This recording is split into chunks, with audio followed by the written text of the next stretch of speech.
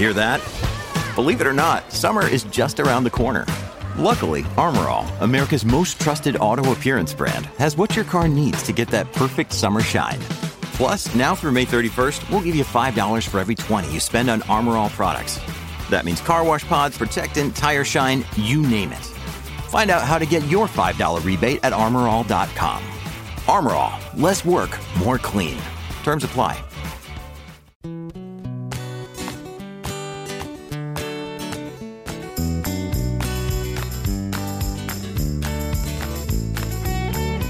It's the Underpowered Hour. This week, we talk to Chris, who doesn't listen to the show, about ranking the Land Rover collection and his Mini Cooper and International Harvester Scout. And now, without delay, here's the show.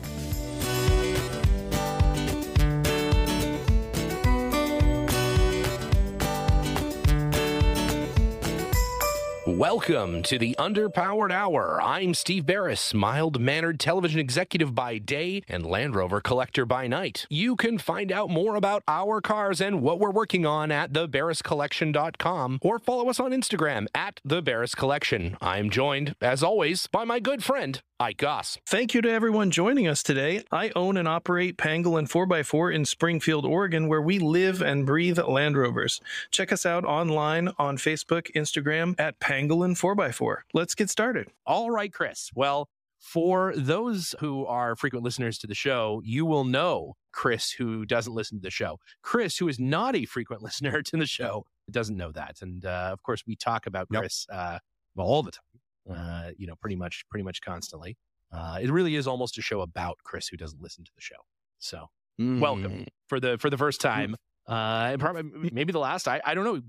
Could be last. Could be last. We'll see. It depends. As everybody knows, Ike and Linus and Jenna and Maddie are all in Australia. They're down under. I believe Ike and Linus are involved in some kind of a kangaroo fighting ring. Let me break in real quick. Who would you put your money on, Linus or Ike, in that fight? Oh, that's a good versus a kangaroo. Okay, all right. I don't think a tag team. I think like it's like Ike versus kangaroo, or no. They're separate matches. Separate matches. Okay. Who would best a kangaroo? Who would best a kangaroo in a fight? Would it be Linus or would it be Ike? That's a great question. Because, in a fight with each other, they are perfectly evenly matched because they're the same person. Sure. But, in a kangaroo fight, I have to feel like Linus is probably better equipped for a kangaroo fight simply because he's a little bit wilier. And I believe in the, in the era where he is from, because you don't listen to the show, but we're pretty sure that Linus fell into some kind of like time portal and ended up in our time from the early 1800s. But I would just think, just based on like a sheer desire, maybe to potentially injure a kangaroo, I think it's I'd probably take Linus. Probably. Yeah. I don't know though. That's tough. I mean, maybe I don't listen to the show, but maybe one of the listeners out there could do like an artist rendition if there's like a talented person that could do that, like a steampunky time traveling Linus fighting a kangaroo. Fighting a kangaroo. Yeah. I would listen to the show and watch the YouTube stream if that happened. So if more people did stuff like that, I would too. Quite frankly, I think that's a great idea. That sounds like a T-shirt and a half right there. Linus, Steampunk Linus fights a kangaroo seems like that's a winning T-shirt right there. Yeah. So we'll see if we can't get that up on the Underpowered Hour store. That would be great. But we would be remiss if we didn't talk about the reason that not the reason that you're here certainly, but one of the reasons is that Chris and I have known each other for a very, very, very, very long time, 200 plus years now. And at least, we've been involved in many adventures over those years, and some of those adventures involved a Land Rover vehicle. Some of those that are just off to your left-hand side there, we picked a shot that has like mostly shop garbage and then like a tiny bit of Land Rover. We could have just put you in front of that. For a little while, Chris thought that the show was just about the Sandblaster. upgrades. There was just one episode. I'm not convinced it's not. I mean, you haven't proved me wrong. So. That's a good point. We're already talking about the sandblasters. So, and it's just like the only episode my dad ever listened to was the one about rivets. And so he's like, "Yep, not for me. Yeah, I don't need to know any more about rivets." So we've your dad and I have talked about that it's just the rivets and the sandblasting. And riveting sandblast. I mean, I'm looking at the sandblasters. There's a bunch of rivets in it. So there is a bunch of rivets in it. Yeah, I've riveted a bunch of it together. So, well, there you go. That sums up the show pretty much in one package there. It's a sandblasting, rivety good time. Yeah. It's like a spin-off series, a riveting good time. It's a riveting good time.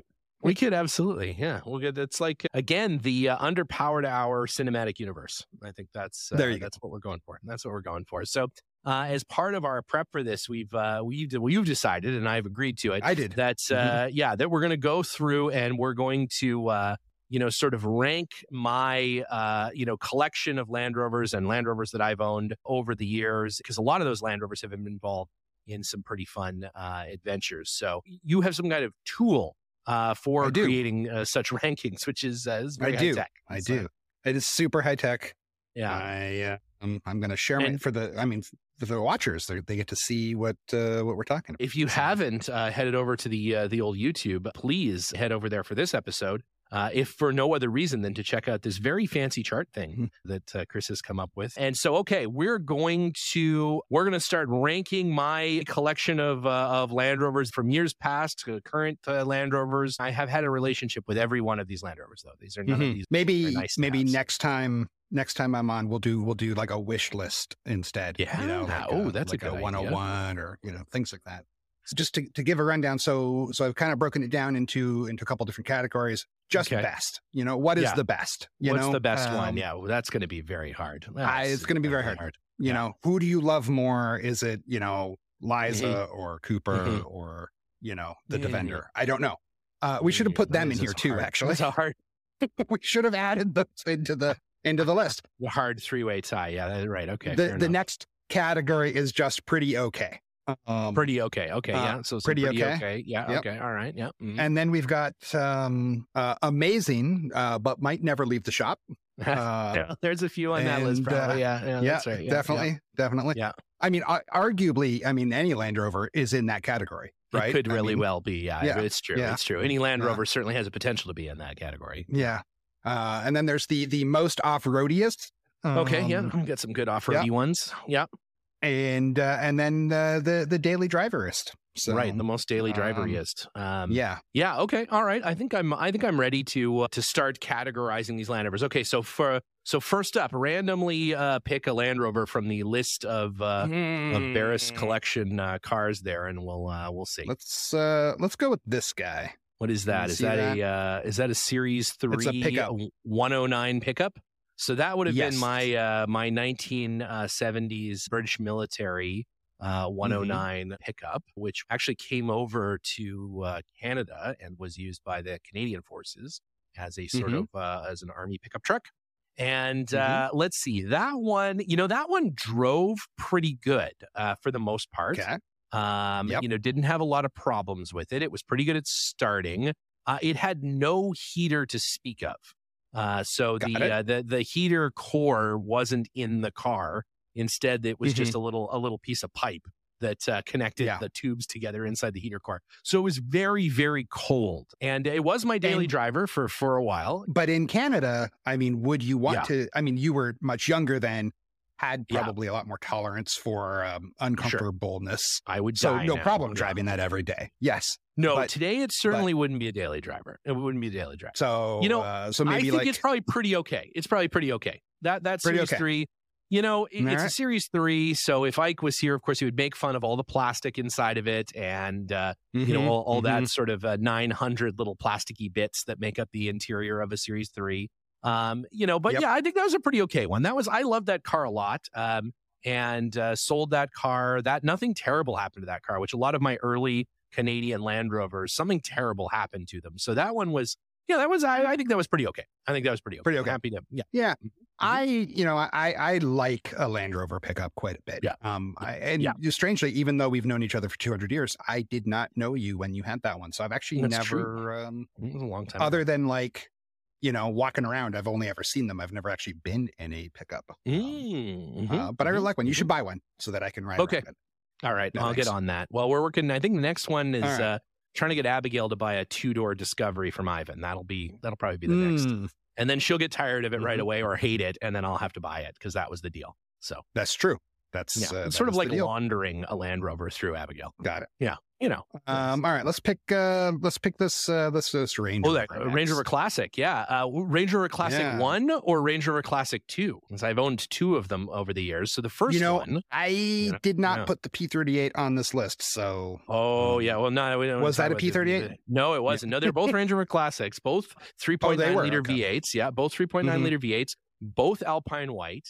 The first one was stolen in Calgary, and the gas tank was set on fire, and the car was burned to the ground out on the 22X highway in Calgary. The second one I actually sold to a gentleman in Florida halfway through a backdating project I was doing on it, and he finished it, and it is gorgeous. He's done an exceptionally nice job, and that's on Wasn't he? Internet, didn't he like partner that with a airplane or something weird? Am I making that up? No, with a classic Triumph Scrambler motorcycle that matches. I don't know where I got the airplane from. Yeah. Oh, that's pretty cool, though. It's super cool. He's done a great job, and it's a beautiful car and a nice motorcycle combo. It's really neat. He really loves it. He enjoys it. So let's see. So, both of those Range Rovers were wonderful. It was very disappointing when the one was stolen and burned to the ground. So I think it's fair to say that, those ones, those were daily drivers, both of those cars. Yeah. So I think that's, it's fair to say.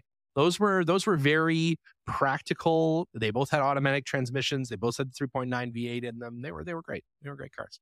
I mean, the Range Rover is a very drivable vehicle. So. Oh yeah, it's super nice. It has armrests on the door sides in the original, in the back of the car. It has flip down armrests on both sides of the passenger in the back. You can't top that. That's amazing. You can't beat that. You can't beat that. No, it's so good. Your arms are both comfortable. Why do you just have to have your inside arm comfortable? Were they the adjustable height ones too that you could like roll? No, they weren't. The front seats have those. The Range Rover front seats have those. Yeah, but the rear ones didn't. No, you just had to slouch if you were too tall. Yeah, it was all right. All right, what's next? I'm gonna keep just grabbing from the middle here. Yeah, randomly. Let's go with Camel. Oh, the Camel Trophy Discovery. So my 93 Sabah Malaysia Camel Trophy Discovery. I think it's pretty fair to say that probably goes in the most off-roady category. I dropped it right in the most off-roady. I mean, Now I have had the pleasure of driving that vehicle many times. Many times. Only on the road though. So that's true. You've never driven it off road. Yeah, that's right. Never driven it off road. But you've transited it to a number of places. Yeah. That's right. I mean, when you got it, you picked it up in Vancouver, right? That's right. Yeah, you came over from France to Vancouver, and then I flew up to Seattle, and that's right. I mean, that if I think about it, I mean, again, never listened to the show, but have heard of the summer breakdown segment. Right. Yes. I was kind of the first summer breakdown, I think. Right? You really were. Yeah. Because we had, for some reason, I have this distorted sense of vehicle capability and didn't think there was anything wrong with taking a car, that had essentially been on a boat for 8 months. And we didn't even put new batteries in it. It just was kind of ready to go. We did have a shop up there in Vancouver, did give it a sort of once over, Don and his team up there. And they, they did some, worthiness things sort of to it. And, no shade at Don, but did he look at the tires at all? I mean, well, that's the thing. Yeah. I mean, we woke up every day to a tire that had blown. And we would have a flat tire it took us 4 days to get, not even 3 days to get back, maybe 2 overnights. I mean,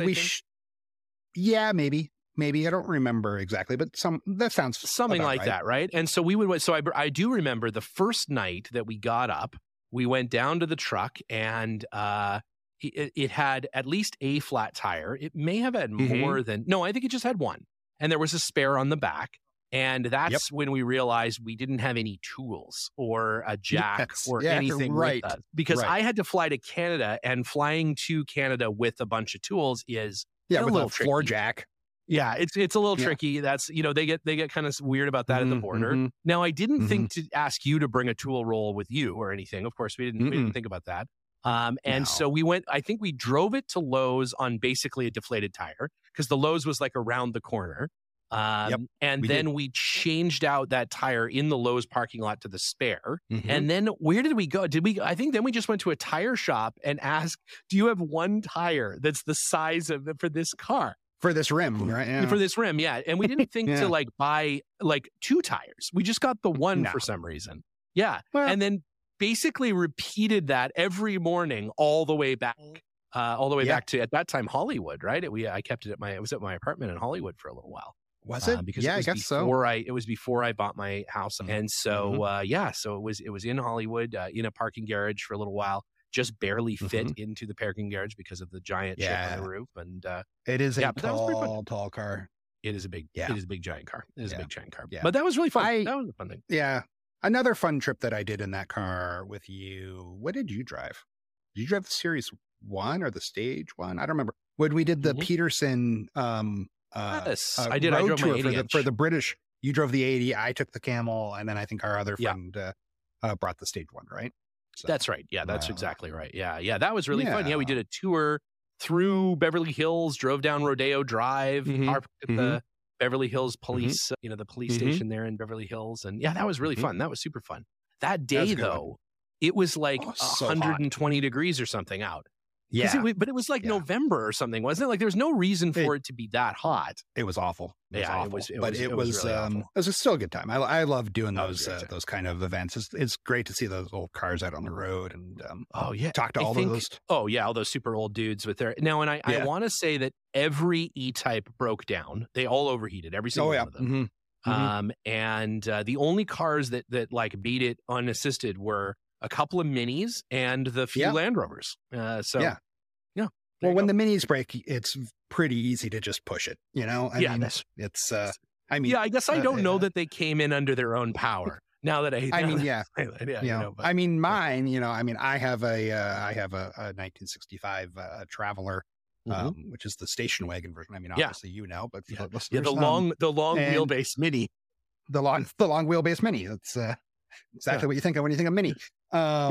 I mean, you could basically, it's got a whopping 38 horsepower. I'm pretty sure I could like punch my feet through the rusty floor and just Flintstone it faster than the car drives. So many of them may have done that. So they may have just done that. Yeah. Or one good push from a car behind them and they can coast the entire way there. There's very little rolling. Yeah, exactly. Yeah. Very little rolling resistance. Yeah, that's true. No, the Camel is always a great time. We've had it, did we bring the Camel? We did. We brought the Camel to the Arizona Western National event. Bill Burke was there. A number of other folks were there. Jim West was there. That's what started the people, the previous Camel Trophy winners signing the sun visor, right? That's right. Yeah. Now there's not a lot of space in the interior of the dash of the Camel dash and the headliner of the Camel that hasn't been signed. But we've been very, very lucky to have an awful lot of Land Rover, royalty come through and sign. Bob Ives hasn't signed it. He's actually never been here to the shop in Los Angeles. He's been up in Oregon with us a couple times. Wow. We get Bob in there. Got to get a few. But Bob, we got some good ones. Get over here, Bob. Yeah, he's got to get over. He's got to get over here. All right, what's up next? I said Stage One a couple times. So let's go Stage One. This is the Stage One. So right? Stage One on my screen. Stage 1 or Stage 1-2? I've had 2 of them. I guess average them together. Average the average of the 2. So my first car, my first Land Rover, first car ever, was a Stage 1 V8 that I got from a friend out in Sundre, Alberta, a gentleman named Ivor Wild, who's still around. He's still selling Land Rovers, and he's a great guy. He's a good old friend. I remember Ivor. Ivor's a great guy. A crazy place out there, just a field full of Land Rovers out in Sundre, Alberta. And anyway, so that was where the first one came from. That one unfortunately met a sort of an unfortunate end in that it was just a bit too much of a project for me to take on when I was 16 years, I think is when I bought that car. And so that first one certainly is an amazing but that never really left the shop. That thing never really saw the road all that often. Now, my current Stage One, fantastic. I mean, my current Stage One, I drive all the time. Currently, it's sort of in the shop, laid up a little bit because it needs, it needs some work on the swivel balls. But our good friends at Design Development are going to send over a set of their full rebuild kit, and we're going to get that on the list of things to do, the ever-growing list of things to do. But yeah, that one's maybe between never leaving the shop and pretty okay, I think. And occasionally the new one becomes the daily driver for a few weeks every now and then. So on the pretty okay line, is it ahead of or behind the 109? Oh, definitely ahead of the 109 pickup. Yeah, it's definitely ahead of the 101. I would say it's a pretty amazing car. It's a pretty amazing car. I love the 101 V8 or the 109 V8, but it's there's some bits on it that are really hard to get, and so when one of those bits breaks, it ends up being laid up for a little while. So you'll have that. All right, we're gonna move on. Let's go to let's go to. I don't know if it's a listener favorite. I know you're one of your favorites because you won't stop talking about it. As much as I would like you to. Let's go to the G4. The undisputed king of Land Rovers. Most off-roady? No. I would say the Freelander that is definitely challenge. Amazing, but might never leave the workshop. As you know, Chris, that car has not been actually running since the day that I bought it. It will come up on a year here pretty soon of ownership, and it has not left a shop of some kind yet. From the day I bought it, it went to Ed Testa's shop and hasn't left a shop of some kind since. So, although still, again, the undisputed king of Land Rovers. So, maybe this is the week. Maybe we'll go get it this weekend and we'll get it running. Who knows? Yeah. First step to recovery is admitting that there's a problem, Steve. So, I mean, man, if that's what it means, I don't want to get better. I'm fine with being sick. Yeah. I'm happy to have it. Well, and you don't know this because you don't listen to the show. But at Anarch, which is the big festival coming up here this June in New York State, which hopefully everyone has got their tickets for because it's selling out fast, Ike and I are going to be joined by our good friends over at the Center Steer podcast, John Kosich and Dixon Kenner. And Ike and Dixon are going to be Team 80-inch, and apparently John and I are going to be Team Freelander. And we're going to do some feats of driving prowess to finally answer once and for all. Is the original Land Rover better than the Freelander? And I think, the thing is that, an 80-inch is it's a pretty revered car. They're very, very collectible, extremely expensive, and you don't want to hurt that car. The Freelander, on the other hand, I don't really give a shit. So I think by sheer willingness to nearly destroy that Freelander, I think John and I have got it in the back. Sure. So, that's what I think. That's what I think. I don't know. Fair. Seems fair. All right. Well, let's jump over to the 80-inch. Let's see where are you going to put that guy. I mean, I think it's certainly not a daily driver. Right? It is not a daily driver. No, not in modern traffic. In ye olden times, it was pretty most off-roady. It was most off-roady, but not really compared to some of the other cars in the fleet, obviously. So it is amazing, that's for sure, but it does leave the workshop all the time. Not right now, it's taken apart, but normally it drives around. It drives around. It does drive around. I've driven in it, so I will say it has left the shop. It's certainly more than pretty okay. I think it's got to be the best Land Rover. I mean, I do think that the 80-inch Land Rover is probably the best Land Rover in the world. My 1951 80-inch is certainly one of my very favorite cars. It's a huge crowd pleaser. Any Land Rover fan or non-Land Rover fan that comes over to the workshop is always enamored by seeing the original Land Rover. And, so it's pretty fun. It's as close to sort of a go-kart that's street legal as you can get, a little tractor golf cart situation going on. And it's wonderful. It's wonderful. One of these days, I was going to say, we got to do a drag race, right? We got to do a drag race between the Mini and the Series One. 40 horsepower cars. Yeah, right. We could design a series of challenges, right? We'll do like a flat, straight drag race. Yes. Maybe a 0 to 60 time or something, or 0 to 50, because we're not going to. Yeah, I think I don't think we can get to 60. It's going to be like 0 to 45, and then like I guess a hill climb, which the Series One's probably going to take that. Well, it depends on how much lead up, I guess, you get to it. You know, you get That's a good true, enough, right? You get a good enough momentum. You can get the Mini up there. It'll be fine. Yeah. Yeah. The Mini has the weight advantage in that scenario. Yeah. You really should. Yeah. Right. Yeah. Well, and if you get the Mini stuck, you just carry it out. You know, you get the Series One stuck. It's pretty heavy. So yeah, it's a little hard. It's pretty heavy. Yeah, maybe the listeners can suggest some ideas for what kind of competitions we could put those cars in, and we'll do. I think it's a great idea. Yeah. I think it's a great. I'm not going to listen to that episode when we do it. No, but, of course. I'll get it. I'll get Liza. We'll transcribe it for you and text it to you or something. So I think it's got to be the best Land Rover. I mean, it's just sort of what it is. So you know. All right. All right, so let's see. Let's jump to now. So we've got something in every category. Yeah, right? we do. Which so the best Land Rover, the 80-inch. Now we've got to start deciding which is stacking and which one is So now it's going to get a little trickier. Let's jump to the Trek. Ooh, the Trek. Well, the Trek is probably I dropped it in off-roady. Yeah, but I think that's the right place for it. Is it more off-roady than the Camel Trophy Trek? It is a daily driver. That is 100% true. Liza drives it most days. So it could easily fit there. It's certainly more daily drivery than the Range Rover. The question is it more off-roady than the Camel Trophy truck? I think probably in like pure capability, the Defender is probably more capable. It has all those computers making sure that it kind of never gets stuck. But there's an icon, right? If you happen to bump into a tree stump or something, you could drain all the fluid out of the radiator or something. Whereas the Camel would very likely uproot that stump by running into it. You know, it's made of a little sterner stuff. It's from a kind of a different decade altogether. So I would say maybe the 110 new Defender, the Trek Defender, is probably the best daily driver. I think that's probably the right place for it.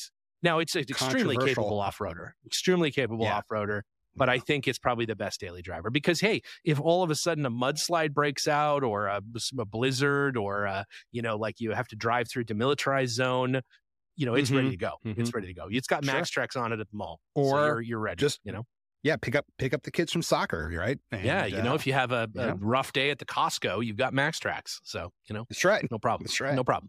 That's right. Let's jump down to let's go with the 57 Series One. 57. The yellow 57 Series One station wagon. That's incredibly rare car. Yet to see. It's still in Linus's garage. It's a car I've recently purchased from Linus. So in that, it is sort of a semi-storage. Semi-Linus, I'm sure, is still driving it all the time, which is fine. You gotta drive them. So it is certainly one of the best cars out there. It is probably the best example, or one of the very best examples, of the 88-inch station wagon. They made none of those cars. It's an original North American spec car. I don't think it's quite the 80-inch. I think that it's probably second, not necessarily to my 80-inch, but maybe to 80 inches in general. I think I prefer the 80-inch is a little bit more Land Rover-y. It's a little more original. The 58 though has all kinds of neat little things on it. And again, it's an original car. Nothing's been modified, nothing's been changed. So there's sort of that as well. So yeah, I think that's the best Land Rover, but maybe it's second best to the 8-inch. I think that. Okay. All right. No. Let's go. Let's jump down to like a couple of the D1 and D2. We'll do those D1 at the and same D2 time. Discoveries. Yes, right? Both Discoveries. Yeah. So yeah, that's right. We had both a Discovery 1 and a Discovery 2. I'm going to put them in Amazing But Never Leave the Shop because pretty much. If memory serves. Yeah. The engine blew in both cars. So the D2 was to replace the D1 where the motor exploded in it because the dealer forgot to put the radiator cap back on the car, and it immediately overheated and exploded. Which is unfortunately, my poor mother got stranded like in Lethbridge, Alberta, because the car that she just picked up from the dealer didn't have the radiator cap on it, and she drove into Lethbridge. It got about, I don't know, a third of the way there, and it exploded on her. So not so good. That dealer didn't win the service award that year, I imagine. Sure didn't. Yeah. So that's so that one was totaled because of that. And then as part of that replacement deal, the dealer gave her a great deal on a Discovery 2 And that car, the block cracked in it. So, yep, I remember that. So those I would say are both, maybe are not necessarily representative of the line, but also pretty much par for the course for those particular North American V8 Land Rovers. They were not great. They were not great. So would you put those in the amazing but don't leave the shop, or in the daily driver?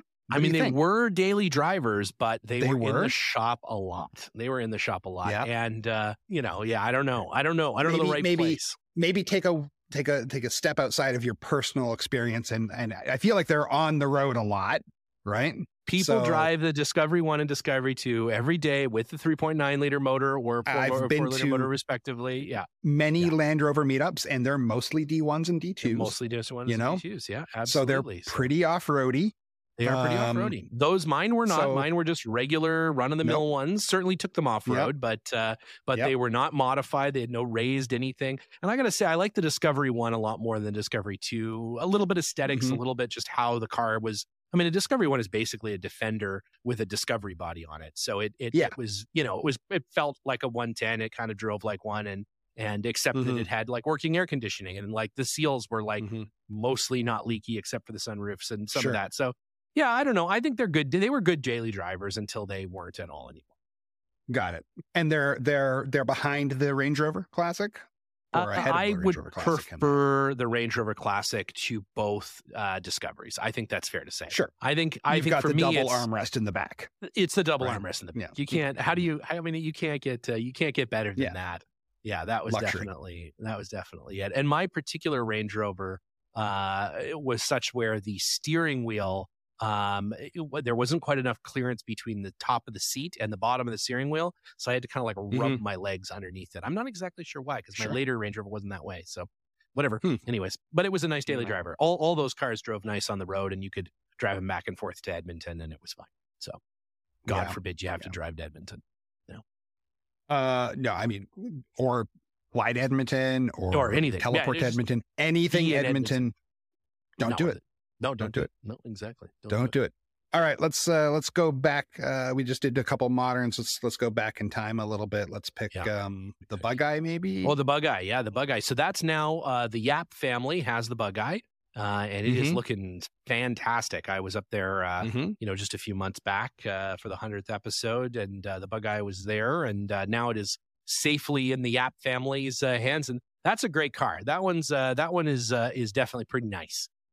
It's got kind of, it's super rare.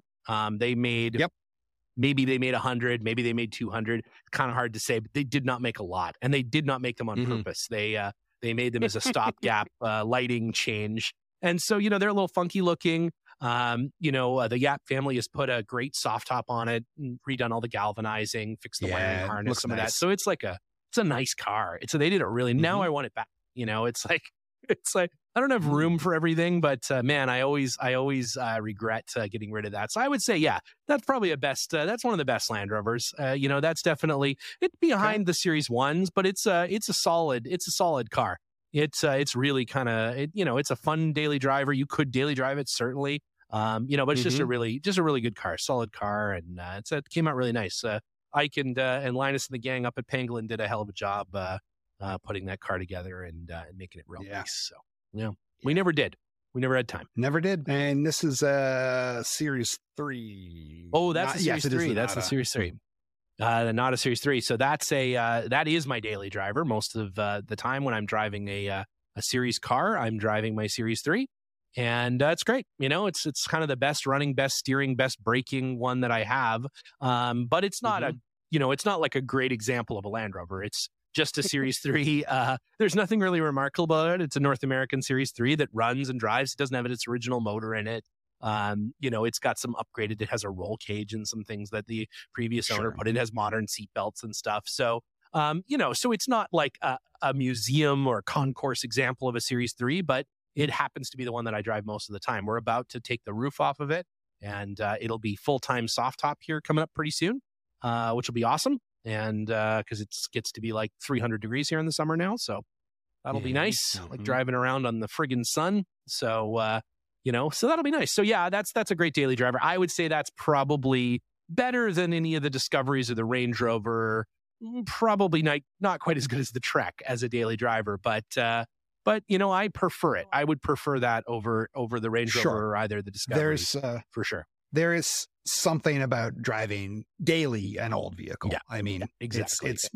It is just better. It's just and I think the 2A is probably the sweet spot for like best overall ownership with still being able to sort of look like a vintage Land Rover. But the Series 3 is with a proper overdrive and with fully synchronized transmission and with basically the same motor, but a little bit interior that is oriented a little bit more to like seeing what you're doing and driving comfortably.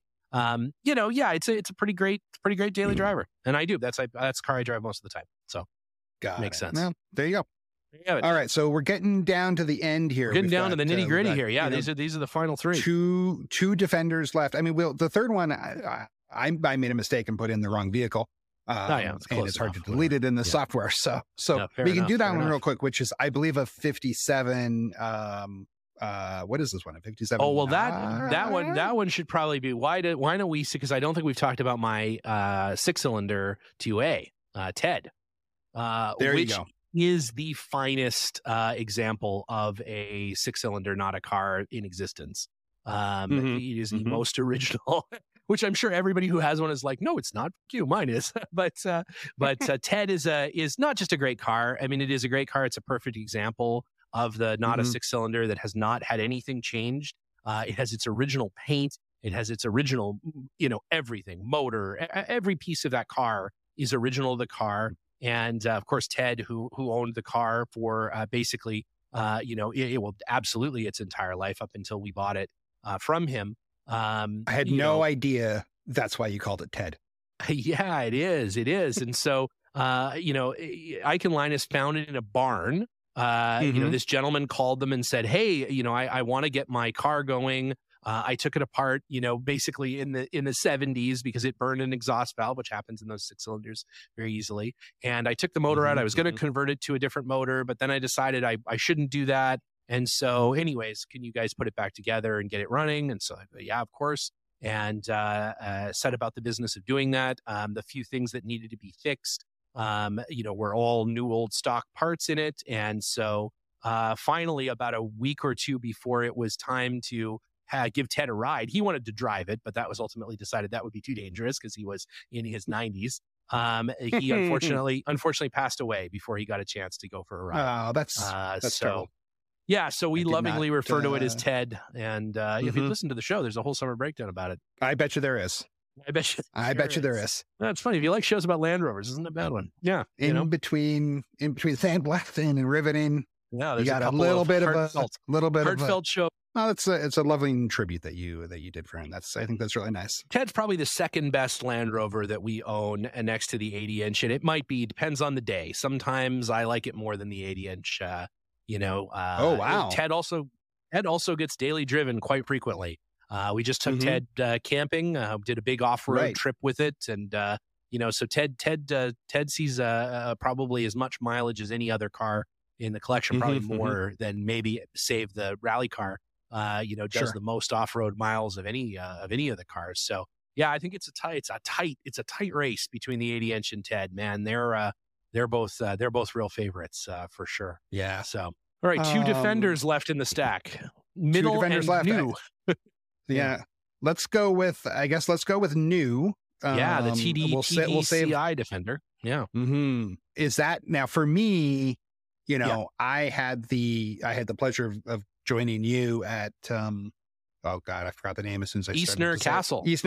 Thank you. Yeah, Eastner Castle. And we did a whole weekend there, driving all of the off-road trails with the boys. It was such a fun trip. And for me, I mean, these next two are, I would say, my favorite Land Rovers. I think mostly because of experience, right? Like I love riding around in any old car, but I think I've always had I've always loved these sort of classic Defender style. Absolutely. Yeah, absolutely. Yeah, So, well, and the TDCI Defender, the one that you grabbed, the Puma, it's not the Puma. The TDCI Defender, that was the one that we drove. Not that exact one, but that was basically the one that we drove. Because 2009 forward, well, really 2007 forward with the switch in 2009, but whatever. The Puma body style, the TDCI Ford Motor style car, that was the one that, we took out with Neil and Rob and the whole gang there at Eastern Castle and Griff and everybody. They're what an amazing group of people there. Holy moly. And if you ever have, for the listeners, if you ever have an opportunity to go there, it is 100% worth it. It was such a good time.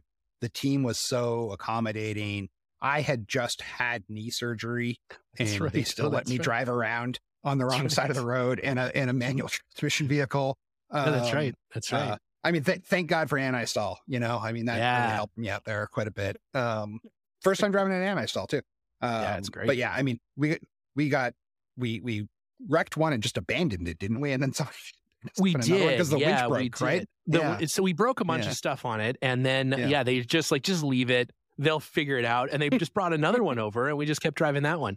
And we did all the great stuff. We did King Hussein's bomb hole, which is a really, really tough one. We went down to Camel Bridge, which they don't take a lot of people down there because it is a bit of a nightmare to get down there and get back. I've been down there twice, and actually Duncan Barber, my good friend and Camel Trophy organizer, actually sent me a piece of Camel Bridge signed by a bunch of guys. So that's that awesome log that's in my office. It's a piece of Camel Bridge. But yeah, no, that was a super fun time, and that's a great car. I mean, the Defender, in my opinion, never got better than that. The new Defender is obviously a different kind of car altogether.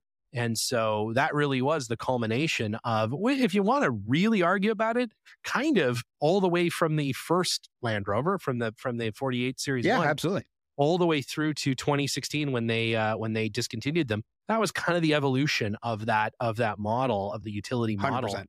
And it's great. And I think, mean, it really is. Yeah, I'm sure there's other people that would agree with me, or other people that would hate me for saying it, but like that's I love that you can draw a line from a Series One to a 2016 Defender, and 100% that is the sibling or of that car, right? And the new Defender is not. It's something different. I mean, I know there's other things. There's stuff, but I definitely there's a special place for the Defenders for me. Which brings us to the last one. Yes, the Dream Machine, the rally car, the Dream Machine. So I think one is I mean, where does it go? It was a daily driver for most of your life. For most of my life, it was. It's arguably one of the most off-roadiest. Yes, it is a dedicated rally car now. Yeah. Arguably best. Where does it go? Where does it go? I mean, I would say currently it's stuck in the shop in New York because also never leaves the shop. So it really, the only place it doesn't fit is maybe Pretty Okay. Right? It's definitely not Pretty Okay. Yeah. It's greater than it's better than Pretty that. Okay. Yeah. Yeah. So where does it go? What do you think? Probably the most off-roady. Not just because it's a Defender, and the Defender 90 is a pretty off-roady car, but because it is now a purpose-built rally car. Terra Trip and all. It is dedicated to off-road racing, and that is its only sweet job graphics. Now. It's sweet graphics. Goes over. I mean, you got sweet graphics on a rally car. You got to have sweet graphics. Yeah, you got to have sweet graphics. Yeah. So I think really the Defender is the Dream Machine is probably the most off-roady, more so than the Camel Trophy truck, because it is modern, built to be super capable today, not super capable in 1993. It uses modern everything. Well, but and you could also make the argument, a Defender 90 was also a very iconic Camel Trophy vehicle, right? Like, absolutely. Well, 110, I guess. But the 110 and then they did use the 90. They used the Land Rover 90 one year. But the Defender is just as synonymous with Camel Trophy. And some people would say is more synonymous. Some people don't like the Camel Trophy Discoveries. I personally think that the Discovery is the Camel Trophy car, because that was what most of the competitors drove. And it was sort of, it was so iconic looking. All of the competitors, which to be fair is not a huge number, but all of the competitors I have met are all like, I took the 110 instead of they took Camel, the 290s, because you would get one Range Rover or two Right, Defender that's what it 90s. So most of them took the two Defender 90s. Yeah, Bill Burke certainly did that. And he still has his. That 90, that green one that he has, is his Camel Trophy one. That's the one that he got when he did the Camel Trophy. So it's it's pretty cool. It's a pretty cool thing. And I think that I don't know. Well, Bob Ives has his actual Camel Trophy truck, the 110 that they drove. He and his brother drove. And there are a few competitors that have their actual trucks, and that's pretty cool. It's really neat when mine was a mechanic's vehicle, so not sort of the same thing. But when the teams can own their cars, when that happens, that's pretty cool. I mean, that's a neat thing to have. But, that being said, like, it's just like Jenna and Liza having our Defender, that's the team car. The names are on the side for the people that own the car. So that's pretty cool. That's pretty neat. And that can happen. So there you go. That's the list. The very best being the 80-inch, second best being Ted, the Nada 6-cylinder, then the 88-inch, our yellow 88-inch station wagon. Finally, the Bugeye that is now the Yap Bugeye. Pretty okay. The Rover V8 109 Series 3, which is true, the stage one.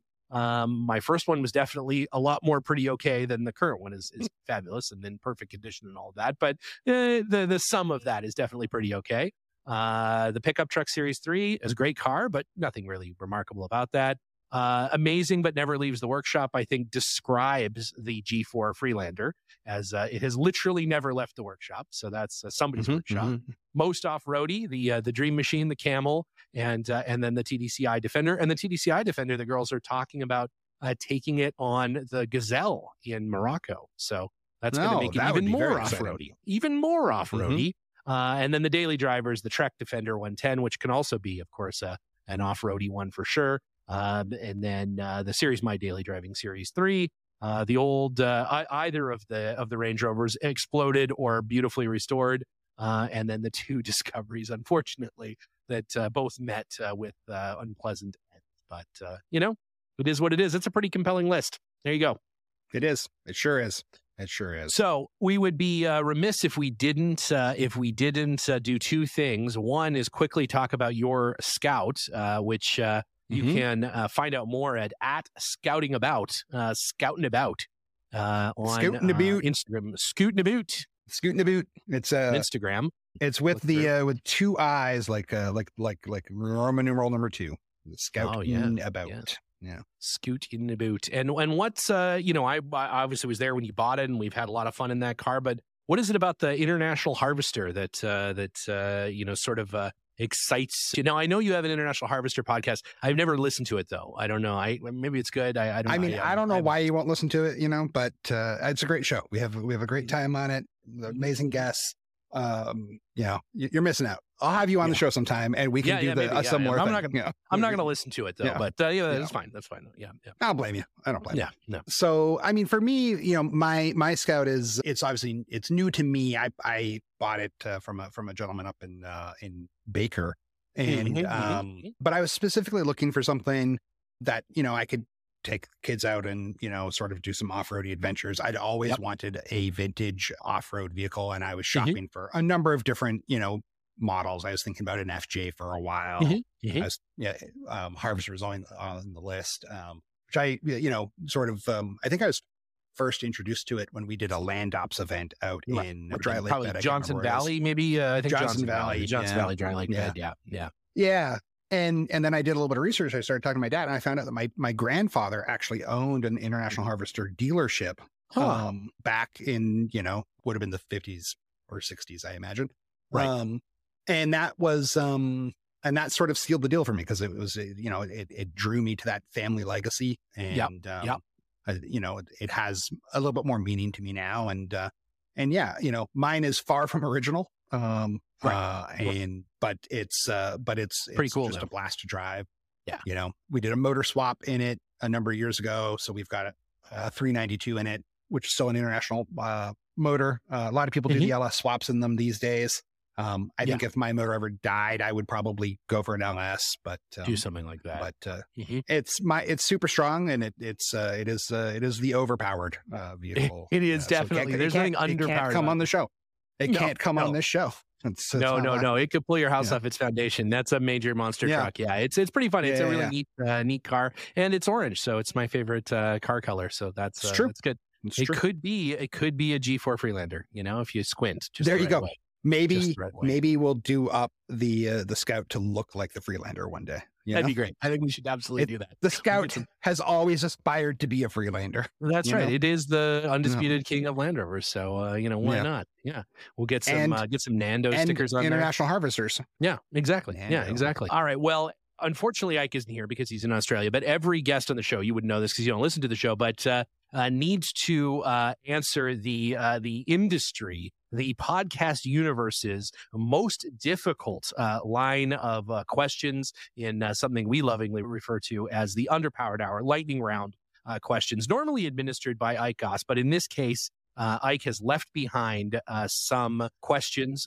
specifically for you. About this will determine your preference, usually for Land Rover, but we can broaden that out to basically any vehicle. So this is a short question with even shorter answers format, as quickly as you can, as to eliminate any potential bias by getting to think about it. Is it also going to determine like if I'm a serial killer? Like, is it like a kind of like it's like that? It's like that. It falls, where do you fall on the spectrum? Exactly. Yeah, exactly. All right, here we go. Good. Are you ready? I'm ready. Okay. Gas or diesel? Gas. Okay. Leafs or coils? Leafs. Ooh, interesting.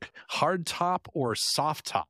I've always wanted a soft top. I've only owned hard top. So let's say soft. Let's say soft. Yeah. It's nothing wrong with being soft. Bronze green or Tambor's orange?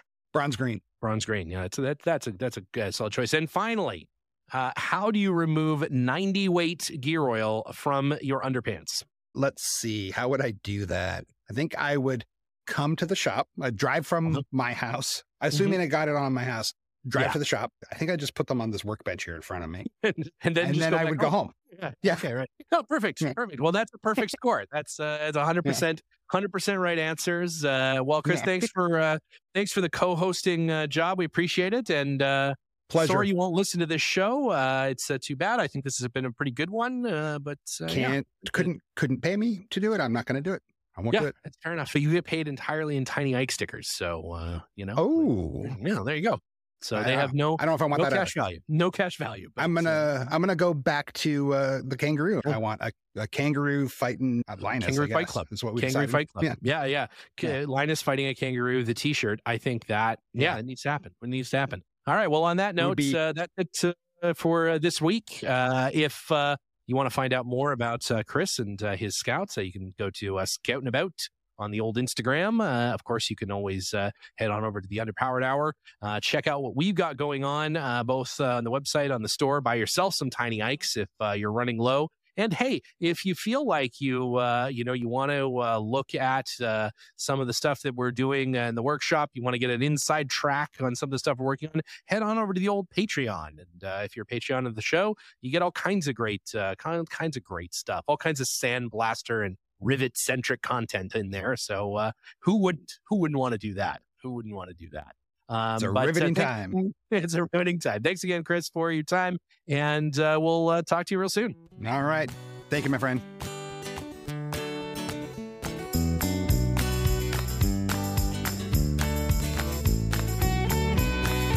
The Underpowered Hour is produced by Liza Beres, Ike Goss, and me, Steve Beres. Pavel Svardov composed and performed our theme music. Consider supporting the show on Patreon, and if you already do, thank you. Your support makes the show possible. For even more, check out our Instagram or Facebook.